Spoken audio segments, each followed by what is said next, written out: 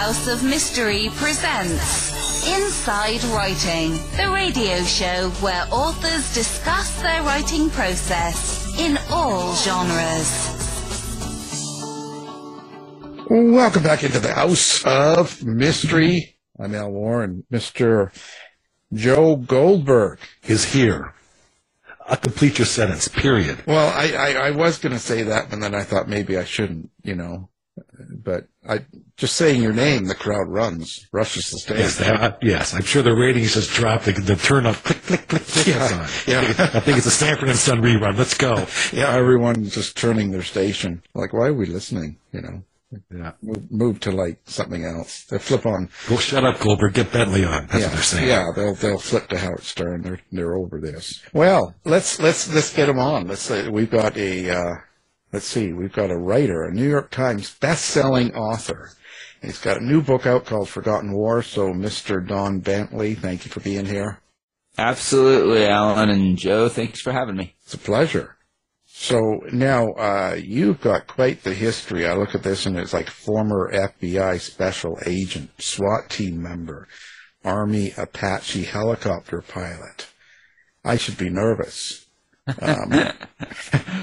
So why did you go from that into writing? Well, my wife likes to say that I can't figure out what I want to be when I grow up, and I think there's some truth to that, certainly. I was actually a writer long before there, a storyteller, I guess I'd say anyway.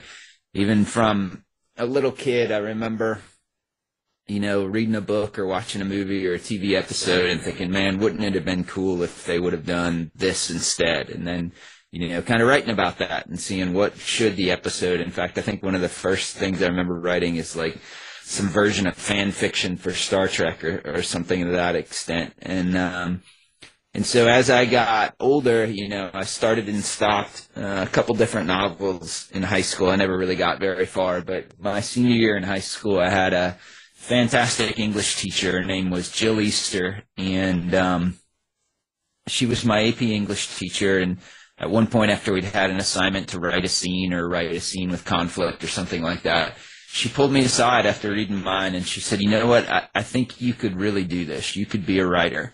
And so it was pretty pivotal encouragement for me, and so I took that to heart and went to college and majored in electrical engineering, as all good writers do. And so it still took me a while to get back to the point where I could actually finish a novel and understood what went into it. And then I wrote 3 novels over the course of 17 years that nobody cared about at all until I wrote my debut Without Sanction that sold in a 2-book deal. And so if you discount the 3 books I wrote that nobody ever read in the 17 years it took me to write them, I'm pretty much an overnight success. Exactly. Well, pay no attention yeah, to take it. Well, yeah. But does it mean something different for you now? Like the 3 books that you wrote that nobody noticed or paid attention to and didn't make you a star, so to speak. Is writing what you do now different for you? It's certainly different than what I did then. From the standpoint, I get people all the time that say, well, now that you've published some books, and I'm actually, before we started recording, I said I am frantically finishing the book that was due Saturday, and it's my 8th book, all with Tom Colgan, who's an incredible editor, and I'm not just saying that because I'm 3 days late on this book, but he people ask all the time, well, now that you're published and you've had some amount of success, are you going to go back to those 3 books and try and dig them out? And I kind of look at it as, if you wanted to be a woodworker and you were starting from scratch, chances are your garage would be full of half-built shelves or, dressers that didn't close all the way or, because part of it is learning your craft and learning how to do the thing that you're going to ask people to pay you money for at some point. And so each of those books, the reason why they didn't sell is because they weren't good enough to sell. And so I learned things with each of those books and finally kind of pulled it all together in my 4th book. But I don't think that they are. And so to answer your question, my process as a writer is certainly different. From a storytelling perspective, those 3 books didn't mean any less to me than the books that I write now. I just wasn't a good enough writer yet to tell the story the way it needed to be told for a publisher to be willing to buy it. Well, what do you get out of a book each time you write one? Yeah, so a good friend of mine is Nick Petrie, and he writes the Drifter series. And I was talking to him about writing once, and he said, in a really good book, what's happening is the author is trying to answer a question for themselves in that book, in the pages of the book, or work out an issue for themselves. And I think that is for me, part of the reason those first 3 books didn't sell was craft. I think another reason is because I hadn't gotten brave enough yet to try and wrestle with stuff that kept me up at night in the pages of my book. And Without Sanction, my debut, certainly did that. And Forgotten War, my book that comes out on the 25th of April, takes place during the 2021 American withdrawal from Afghanistan and subsequent fall of Afghanistan. And so I am a veteran in Afghanistan. I deployed as an air cavalry troop commander in 2005 and 2006. And there were certainly a whole lot of things I was wrestling and friends of mine that were fellow veterans were wrestling with. And all of that made it into Forgotten War. And so I think as a writer, as a novelist, your first job always is to tell a compelling story, to keep the readers turning the page. But I think something beyond the action or fight scenes or things, the thing that makes a reader come back is the emotional appeal of the book. And I think part of that emotional appeal is a sense of veracity, so that even though that it's fiction, the reader can tell as a writer, are you actually wrestling with things that keep you up at night? And if you are, and if those make it into the pages, I think they resonate with the reader. Well, is that when you said to yourself, I've become a good writer? The gap between those first 3 and the rest of them now? Sort of what changed in you? You became aware of what Nick said.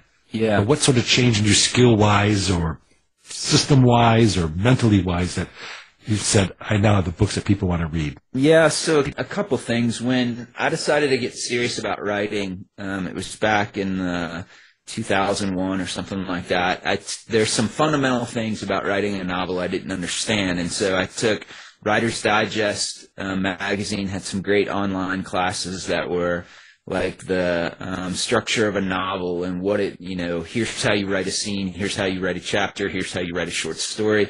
And I took a bunch of those classes to kind of bridge that gap between where my abilities were and the stories I wanted to tell.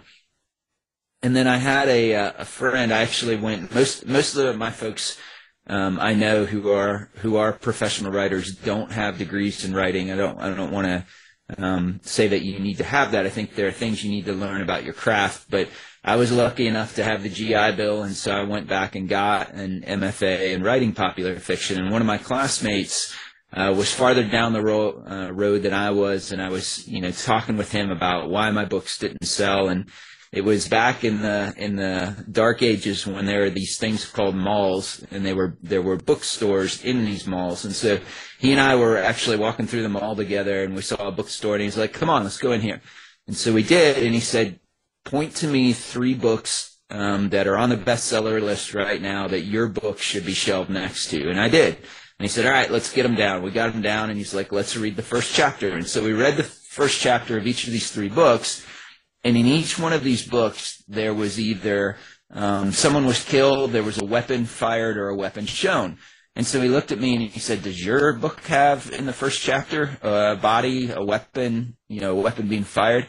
And it didn't. And so that wasn't so much to say that there's a rule that you have to do this or have to do that, but you have to understand the market that you're selling into, because the readers in that market, in that particular genre, have been conditioned to expect some things.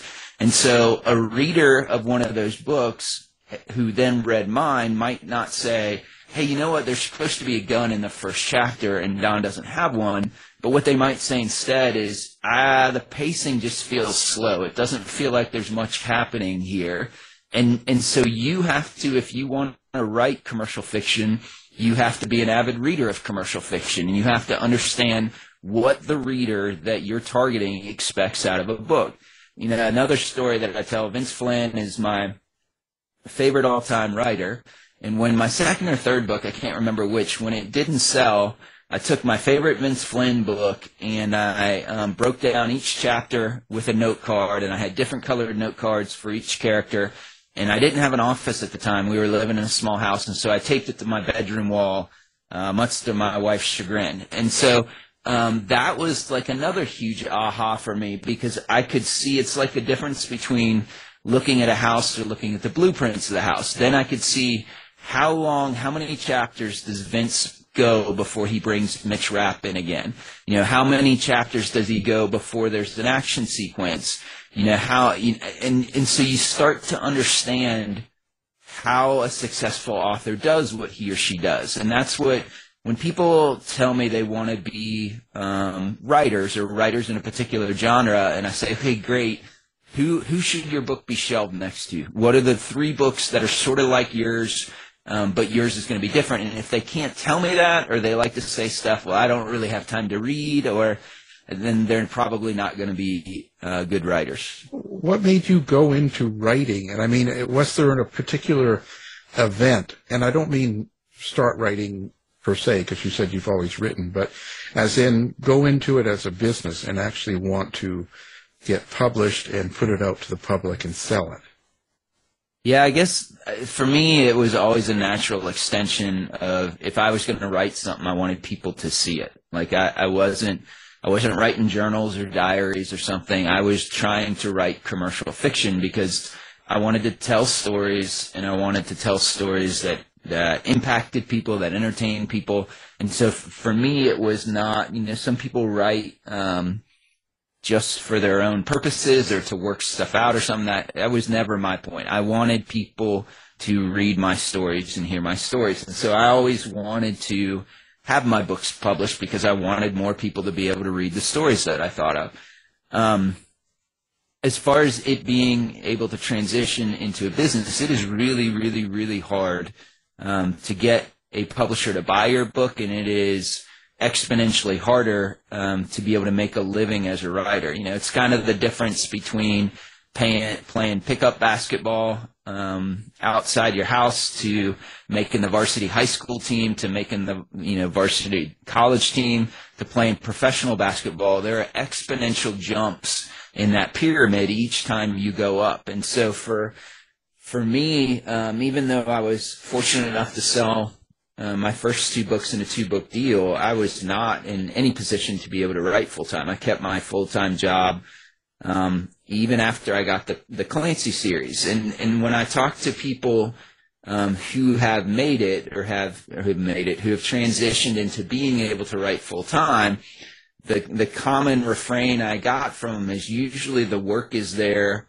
before the money is. And so and what they mean by that is that just from a business, a dollars and cents perspective, very few people get straight out of the gate advances that allow them to actually be a full-time writer. And so what you're trying to do is work your day job and write at night, in the morning, and everywhere else in between. And then if you're lucky enough, like me, to be able to write 2 series at the same time, you're still probably working that day job and figuring it out. And then there comes a fork in the road where you have enough writing work that it takes full-time, but it probably doesn't pay enough to replace what your full-time job is. And so then you got to do a whole nother set of calculus on, am I going to bet on me? Do I feel like there's a big enough runway for my earnings to increase that it could supplement your job? And like I said, each one of those is exponential jumps from one to the other, and very, very few people are able to make kind of that final job where they're writing full time and they're making a good living at it. It's a really hard business. And so I was,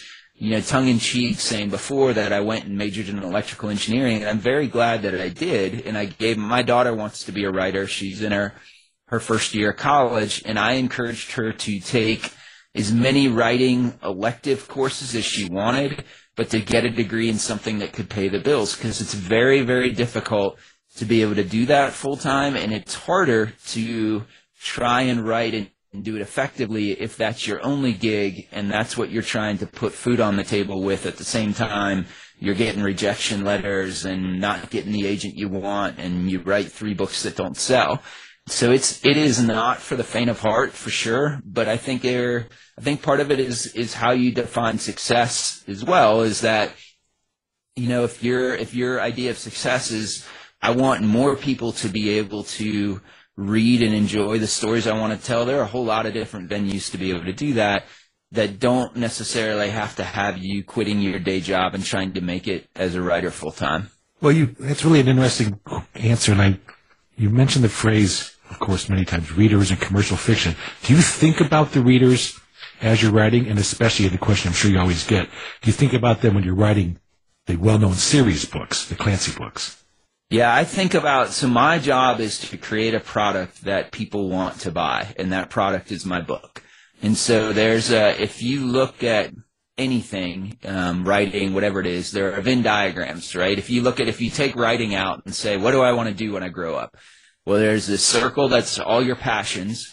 There's another circle of things that pay the bills, and hopefully there's an intersection between the two where you can do something you enjoy that you can actually make a living at, right? And so writing is the same thing. You could write a book, say I really like wizards who are in the military and part of SEAL Team 6 or something, right? That might be a really interesting story for me that I want to tell. The readership for that is probably not that great. And so then you have to make a choice as a writer. And what is your goal? Is it to tell the story that you have in mind and you're okay with however it does commercially?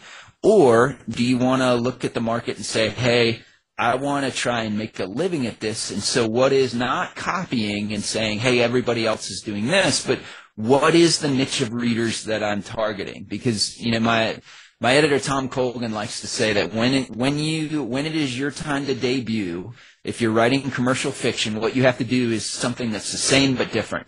And so Brad Taylor's a good friend of mine. He writes fantastic books, the Pike Logan series.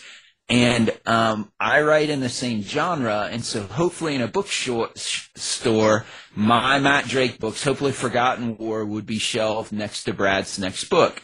But I'm never going to write a better Brad Taylor book than Brad writes. And so what I have to do is say, what can I write that is similar from the standpoint that it belongs on the shelf next to Brad in the same genre, but it's different in that it's not a knockoff Brad book, because I'm never going to write a better Brad book than Brad does.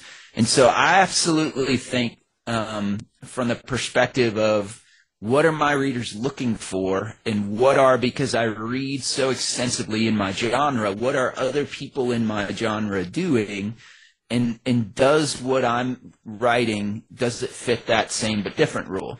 So I think about that very much in a broad aspect, and because, going back to the reading thing, because I read so extensively in a genre, I'm a fan first. I know what I expect in a book, and so subconsciously it helps me figure out what should be in my book to attract fans like me.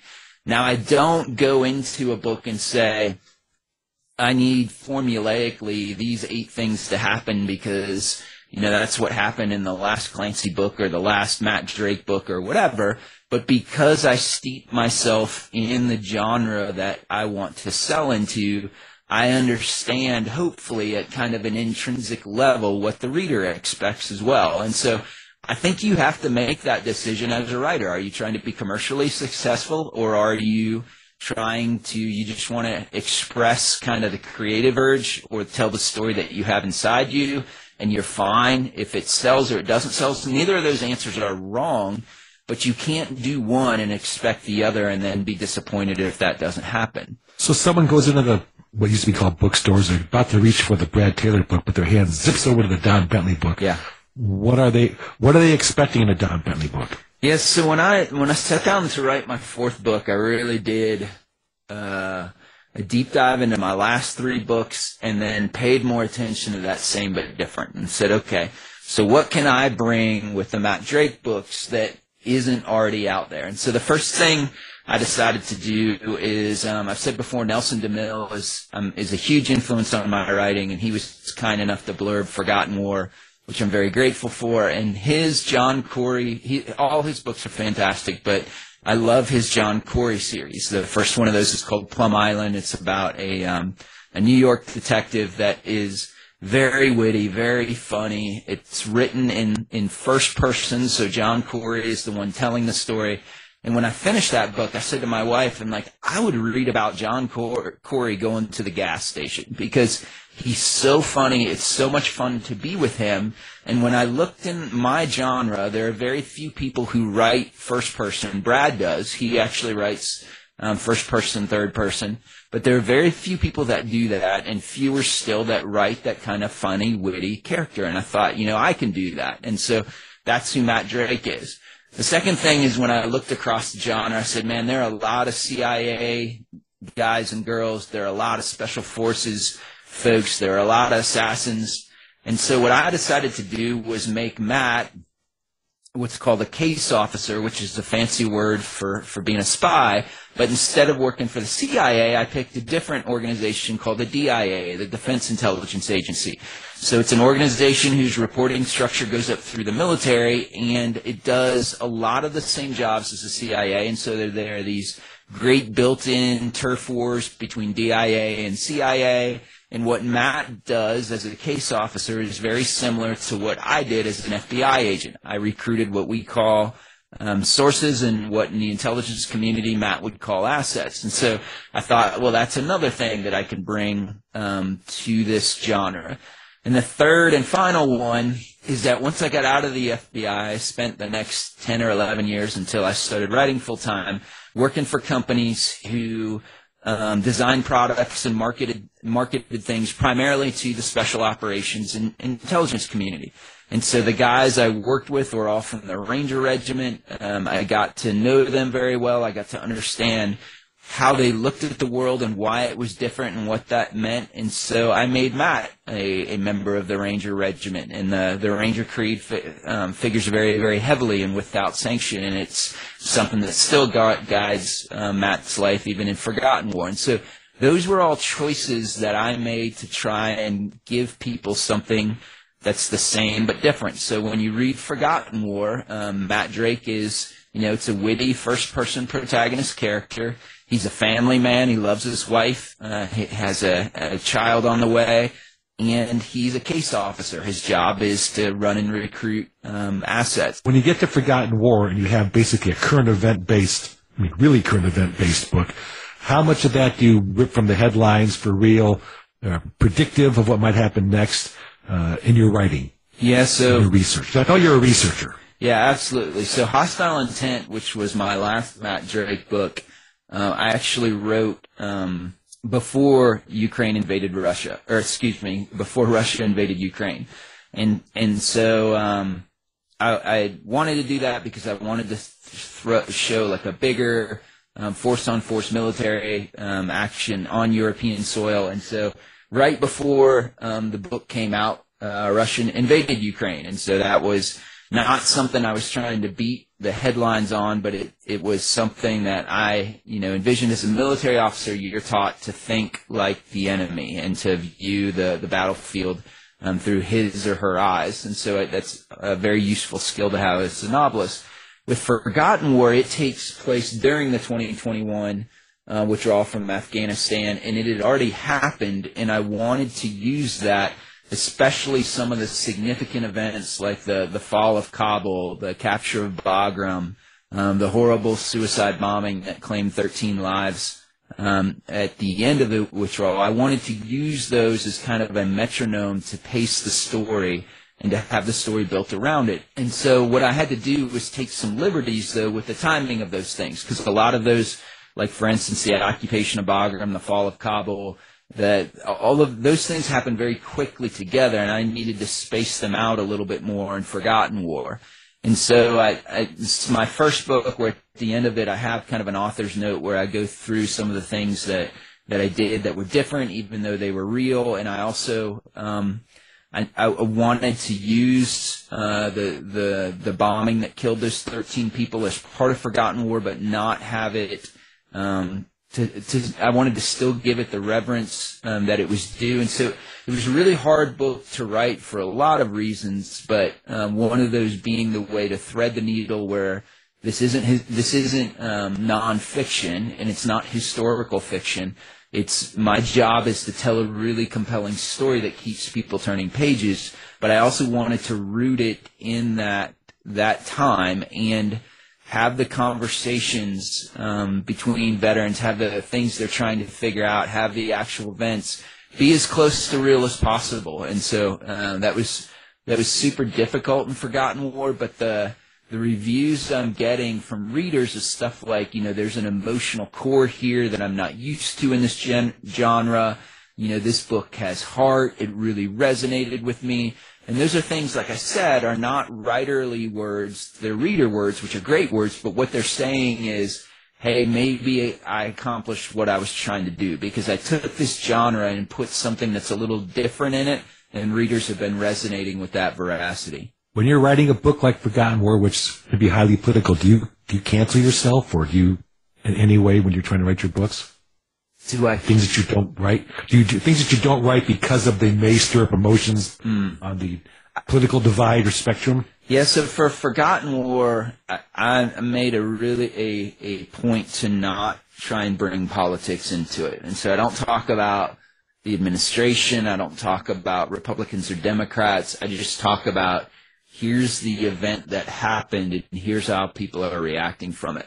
I think personally I try and stay away from politics with writing. I feel like people get inundated with that every single day through 1,000 different things, and I think sometimes people just want to read a good story and they don't want to get beat up or have an author preach at them from one political aspect or another. And so I try and stay very apolitical in all my writing. In fact, I just read a review of Forgotten War, and one of the things the reviewer said is something I've seen echoed in other reviews, is how thankful they were that I didn't shy away from the debacle that was the Afghanistan withdrawal, but I didn't try and throw blame behind one political party or another. And that was certainly something I set out to do. So are you conscious of how you write violence and sex on the page? Yeah, I don't write sex. And as far as violence, yeah, I don't.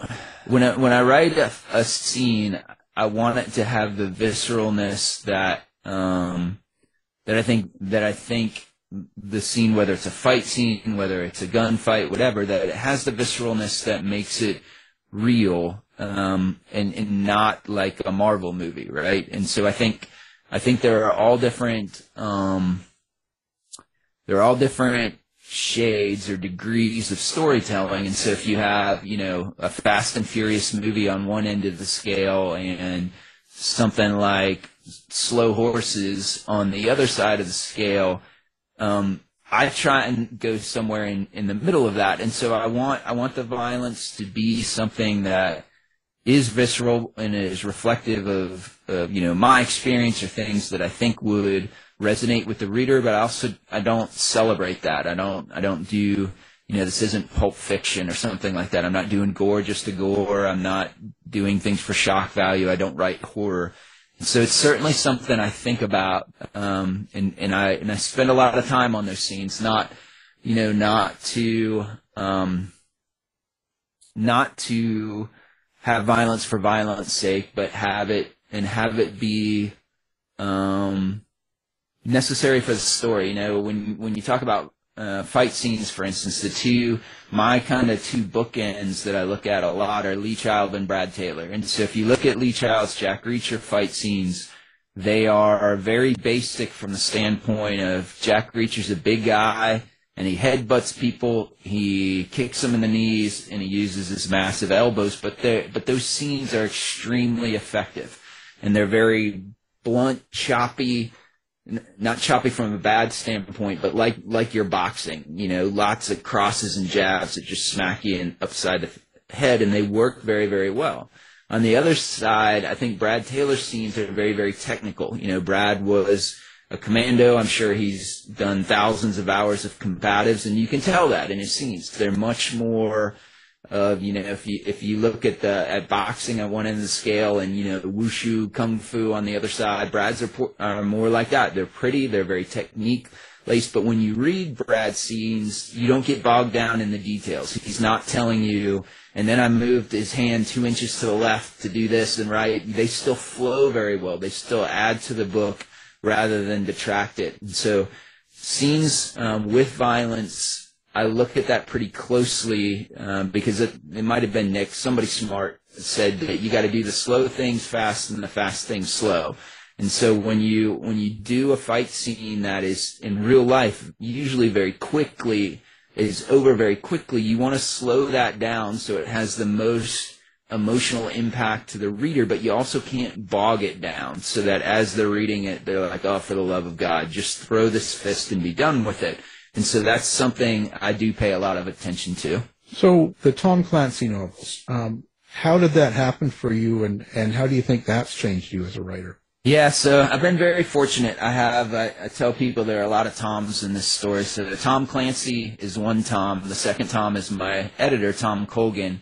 And so the book I'm finishing now is called Weapons Grade. It's my fourth Clancy book, and it's my eighth book total that I've done with Tom Colgan. So Forgotten War is my fourth Matt Drake book. Weapons Grade's my fourth Clancy book. And so Tom Colgan's edited everybody from Lee Child to Janet Ivanovich, and he edited Tom Clancy when Tom was still alive. And then after Tom passed, the Clancy estate came to Tom Colgan and to Putnam and said, hey, we want Tom Clancy's legacy to live on, and so we would like you to bring in writers to continue that series. And so every time a Tom Clancy book of mine comes out, there's at least one entertaining person on social media who says, Tom Clancy is dead. How dare you be profiting from his name? And I'm like, first off, I am not the one profiting from his name. And secondly, I look at it the same way that George Lucas created this amazing universe called Star Wars, but he certainly doesn't write all or even most of the stories in it. He invites people to come in when he owned it, and whoever owns it now, and says, we have this amazing universe rich with characters and stuff, come in and continue to create here.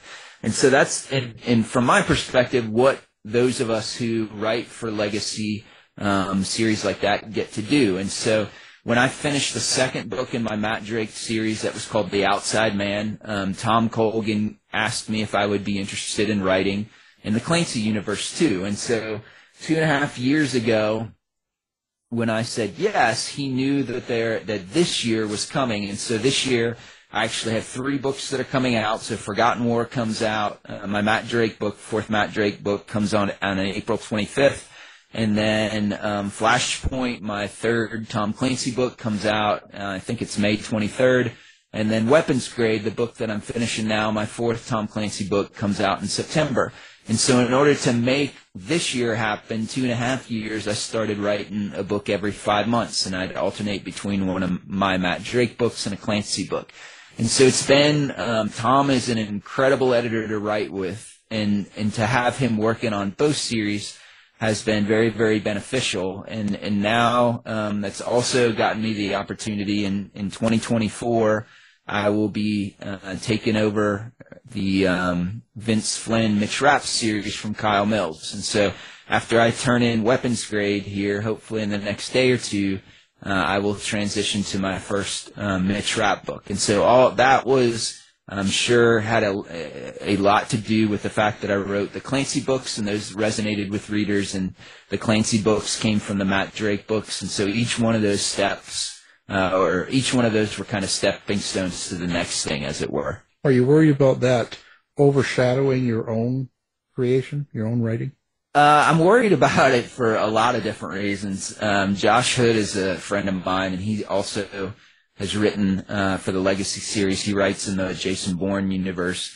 And I heard Josh once describe it as writing for the Legacy series is kind of like your dad tossing you the keys to his whatever 60-something Stingray Corvette, and you want to drive that thing as fast as you can, but you also want to bring it back to the garage without any new dings in it. And so, you want to, when you get to walk into a Legacy series, you want to write it and continue to expand it and do things that will that will resonate with the readers, but you also don't want to be the guy that's known as the person who crashed the Clancy series. And so, from my own writing perspective, working with the Clancy ones has been easier, both because I've had Tom as kind of the guardrails to bring me back if I've gone too far one way or the other. And he reads my Matt Drake books, like Forgotten War, and he reads my Clancy books. And I have a buddy that's a Golden Glove fighter. He boxed for Penn State when he was in college, and he said the purpose of having a referee in a boxing match is so that you don't ever have to worry about hurting the other guy. You swing as hard as you can and do everything, and it's the referee's job to keep him safe and keep you safe. And I think a good editor is that same way. It allows you to go crazy when you're writing the book, knowing that editor is going to be the one who brings the book back into line and kind of keeps you safe. And so the books are very different. I'm not worried about it overshadowing from the fact of a Vince Flynn book becoming a Matt Drake book, certainly. And on that side of the house, Emily Bessler has been the editor for every single Mitch Rapp book when Vince was still alive, all the way through Kyle's run. And she's still going to be the editor. She will be the guardrails for that series to make sure I don't drive that car off the cliff. From a purely production standpoint, like I said, I'm blessed enough to have a number of different things that I have the opportunity to work on, and so I don't know after I finish this Mitch Rapp book which one I will work on next. It could be another Matt Drake book, it could be a Tom Clancy book, it could be a standalone book as well. I'll have to figure that out sometime in the next couple of months, I guess. But right now, like I said, I'm concentrated on just finishing Weapons Grade and then transitioning to my first Mitch Rapp book. Nice to have options. Yeah. So which of your characters do you feel like you are the most of you is in?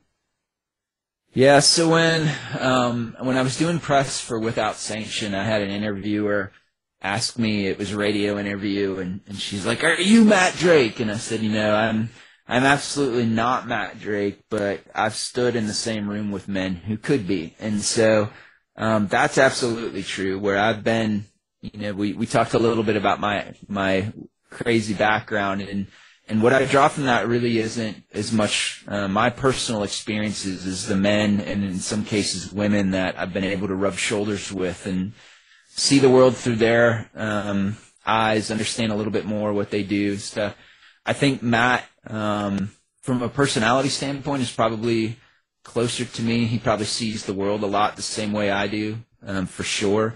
But I think everybody who writes, their protagonists are a better version of themselves, or a more, in this genre anyway, or a more idealized version of themselves. And so I feel very close to him because he certainly got a lot of me in, and because since I write him as a first person, that means Matt tells the story, and that voice, that's one of the benefits to writing first person, is that you feel very close to that protagonist because they're the ones who are telling you the story. So I certainly feel closer to him than any other character. Well, tell me about your relationship with your antagonists, the bad guys. How do you make them, and how do you experience them? Yes, so that's changed over the course of 8 books. And another thing that Nick says is that as a writer, your process probably changes with every book because you learn more about yourself, you learn more about the books that you're trying to write. And so I know a lot of people come up with the protagonists and have that in mind, the antagonist, and have that person in mind as they're crafting the series or the book, and that everything is a reaction to the antagonist, because the antagonist is the one who is putting roadblocks in front of the main character or protagonist. I don't really work that way. When I write or when I start a book, I usually have an idea that I like the book Saving the Cat that's written for screenplay writers, but I think it's great, and there's a version for novelists too, but I use the screenplay version because it breaks down in a 3-act structure. Here are the beats that you're supposed to have, and the person who wrote it was what you call a plotter, where he comes up with those beats before he writes the book. I don't do that. I don't ever know what the story's going to be about until I finish it, and then I go back and look at those beats and tighten it as I go. But I usually have an idea of the inciting incident, and the inciting incident is in the first act, what happens to take you from the character, the protagonist, from the world that they're in to the world that the story's going to be about, right? And so if you think the kind of an iconic story that almost everybody knows, the Star Wars story, if you think that the inciting incident is that moment where Luke Skywalker goes from being just a whatever kind of a water farmer or whatever he is to getting pulled into the bigger story that he might be a Jedi Knight, but there's, R2-D2 shows up and shows him a video and all that. And so I usually have some idea what the inciting incident is, and then I write from that, and the antagonist obviously usually causes the inciting incident or has something to do with it, but for me, the antagonist is usually the last thing fleshed out, and oftentimes their point of view is the last thing I write in the book, because what I found as a writer is that if I write the antagonist's point of view ahead of time, number one, I don't know what the story is as I'm writing it, and so oftentimes his or her point of view will wander off, and it won't match what the actual story is when I'm done. Or as you're writing the first draft, what you're really doing is telling yourself the story, and then in subsequent drafts you cut that down into, there are things that you need to know as a writer in order to write that book, but not all of those make it into the story. They're not important to the reader necessarily.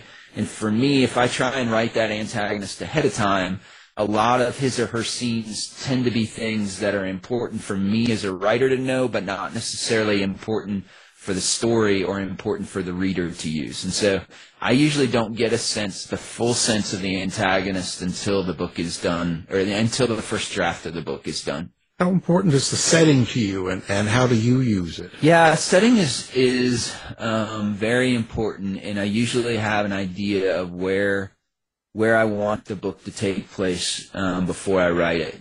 The Forgotten War takes place in really 3 different locations. I live north of Austin, Texas, and I have been here for the last 11 years, but I first came to Texas in 2000 when I was stationed at Fort Hood in the military. And so Matt Drake lives in Austin, and at least part of every book takes place in Austin or the surrounding area there. And so I knew part of it was going to be in Austin. I knew part of it was going to be in Afghanistan. And then there's a chunk of it that takes place in North Carolina. And so Austin has some very unique things that make it a interesting place, and I try and put those in the book. In Afghanistan, I worked hard on that because I wanted to give a whole lot more people have been to Austin than will probably ever go to Afghanistan, at least my U.S. readers. And so I spend a lot more time trying to flesh out what is Afghanistan like to the men and women who have fought there. Why are parts of it important to the reader? What are the things that are unique about it that aid in the telling of the story? And so there are a lot of that in Forgotten War, for sure. Wow, pretty amazing. So, of course, Forgotten War is out now, and you've got a couple more books coming up, or you're trying to finish one, it sounds like. So what's coming up next, then? Yes, so Forgotten War isn't out quite yet. It comes out a week from today. It comes out on the 25th of April. And then, like I said, this year's kind of crazy for me in that I have 3 books come out. So Forgotten War comes out on the 25th of April. Flashpoint, my 3rd Tom Clancy Jack Ryan Jr. book, comes out, I think it's the 23rd of May.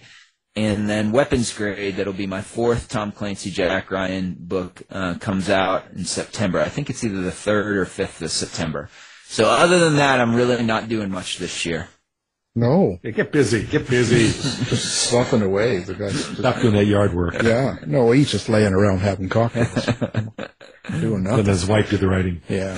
Well, we really appreciate being on the show. And, of course, what can we say? Our guest has been the great Don Bentley. Thank you for being here. I'm Don Bentley. I don't know about the great part, but thanks for having me, guys. It's been fun. Thanks, Don. You've been listening to the House of Mystery radio show.